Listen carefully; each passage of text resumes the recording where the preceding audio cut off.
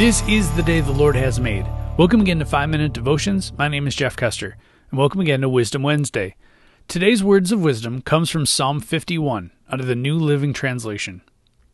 Have mercy on me, O God, because of your unfailing love. Because of your great compassion, blot out the stain of my sins. Wash me clean from my guilt. Purify me from my sin. For I recognize my rebellion. It haunts me day and night. Against you and you alone have I sinned. I've done what is evil in your sight. You will be provoked right in what you say, and your judgment against me is just. For I was born a sinner, yes, from the moment my mother conceived me. But you desire honesty from the womb, teaching me wisdom even there.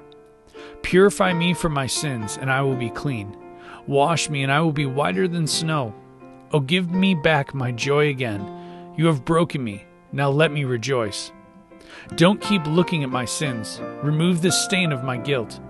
Create in me a clean heart, O God. Renew a loyal spirit within me. Do not banish me from your presence, and don't take your Holy Spirit from me. Restore to me the joy of your salvation, and make me willing to obey you. Then I will teach your ways to rebels, and they will return to you. Forgive me for shedding blood, O God who saves. Then I will joyfully sing of your forgiveness. Unseal my lips, O Lord, that my mouth may praise you. You do not desire sacrifice, or I would offer one. You do not want a burnt offering. The sacrifice you desire is a broken spirit.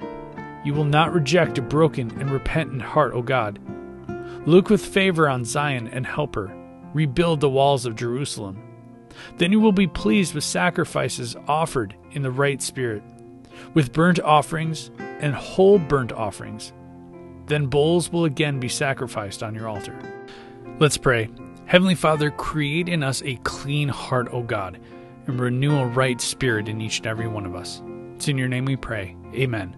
Remember, you are a loved child of God, and how are you going to echo Christ today? We'll see you next time.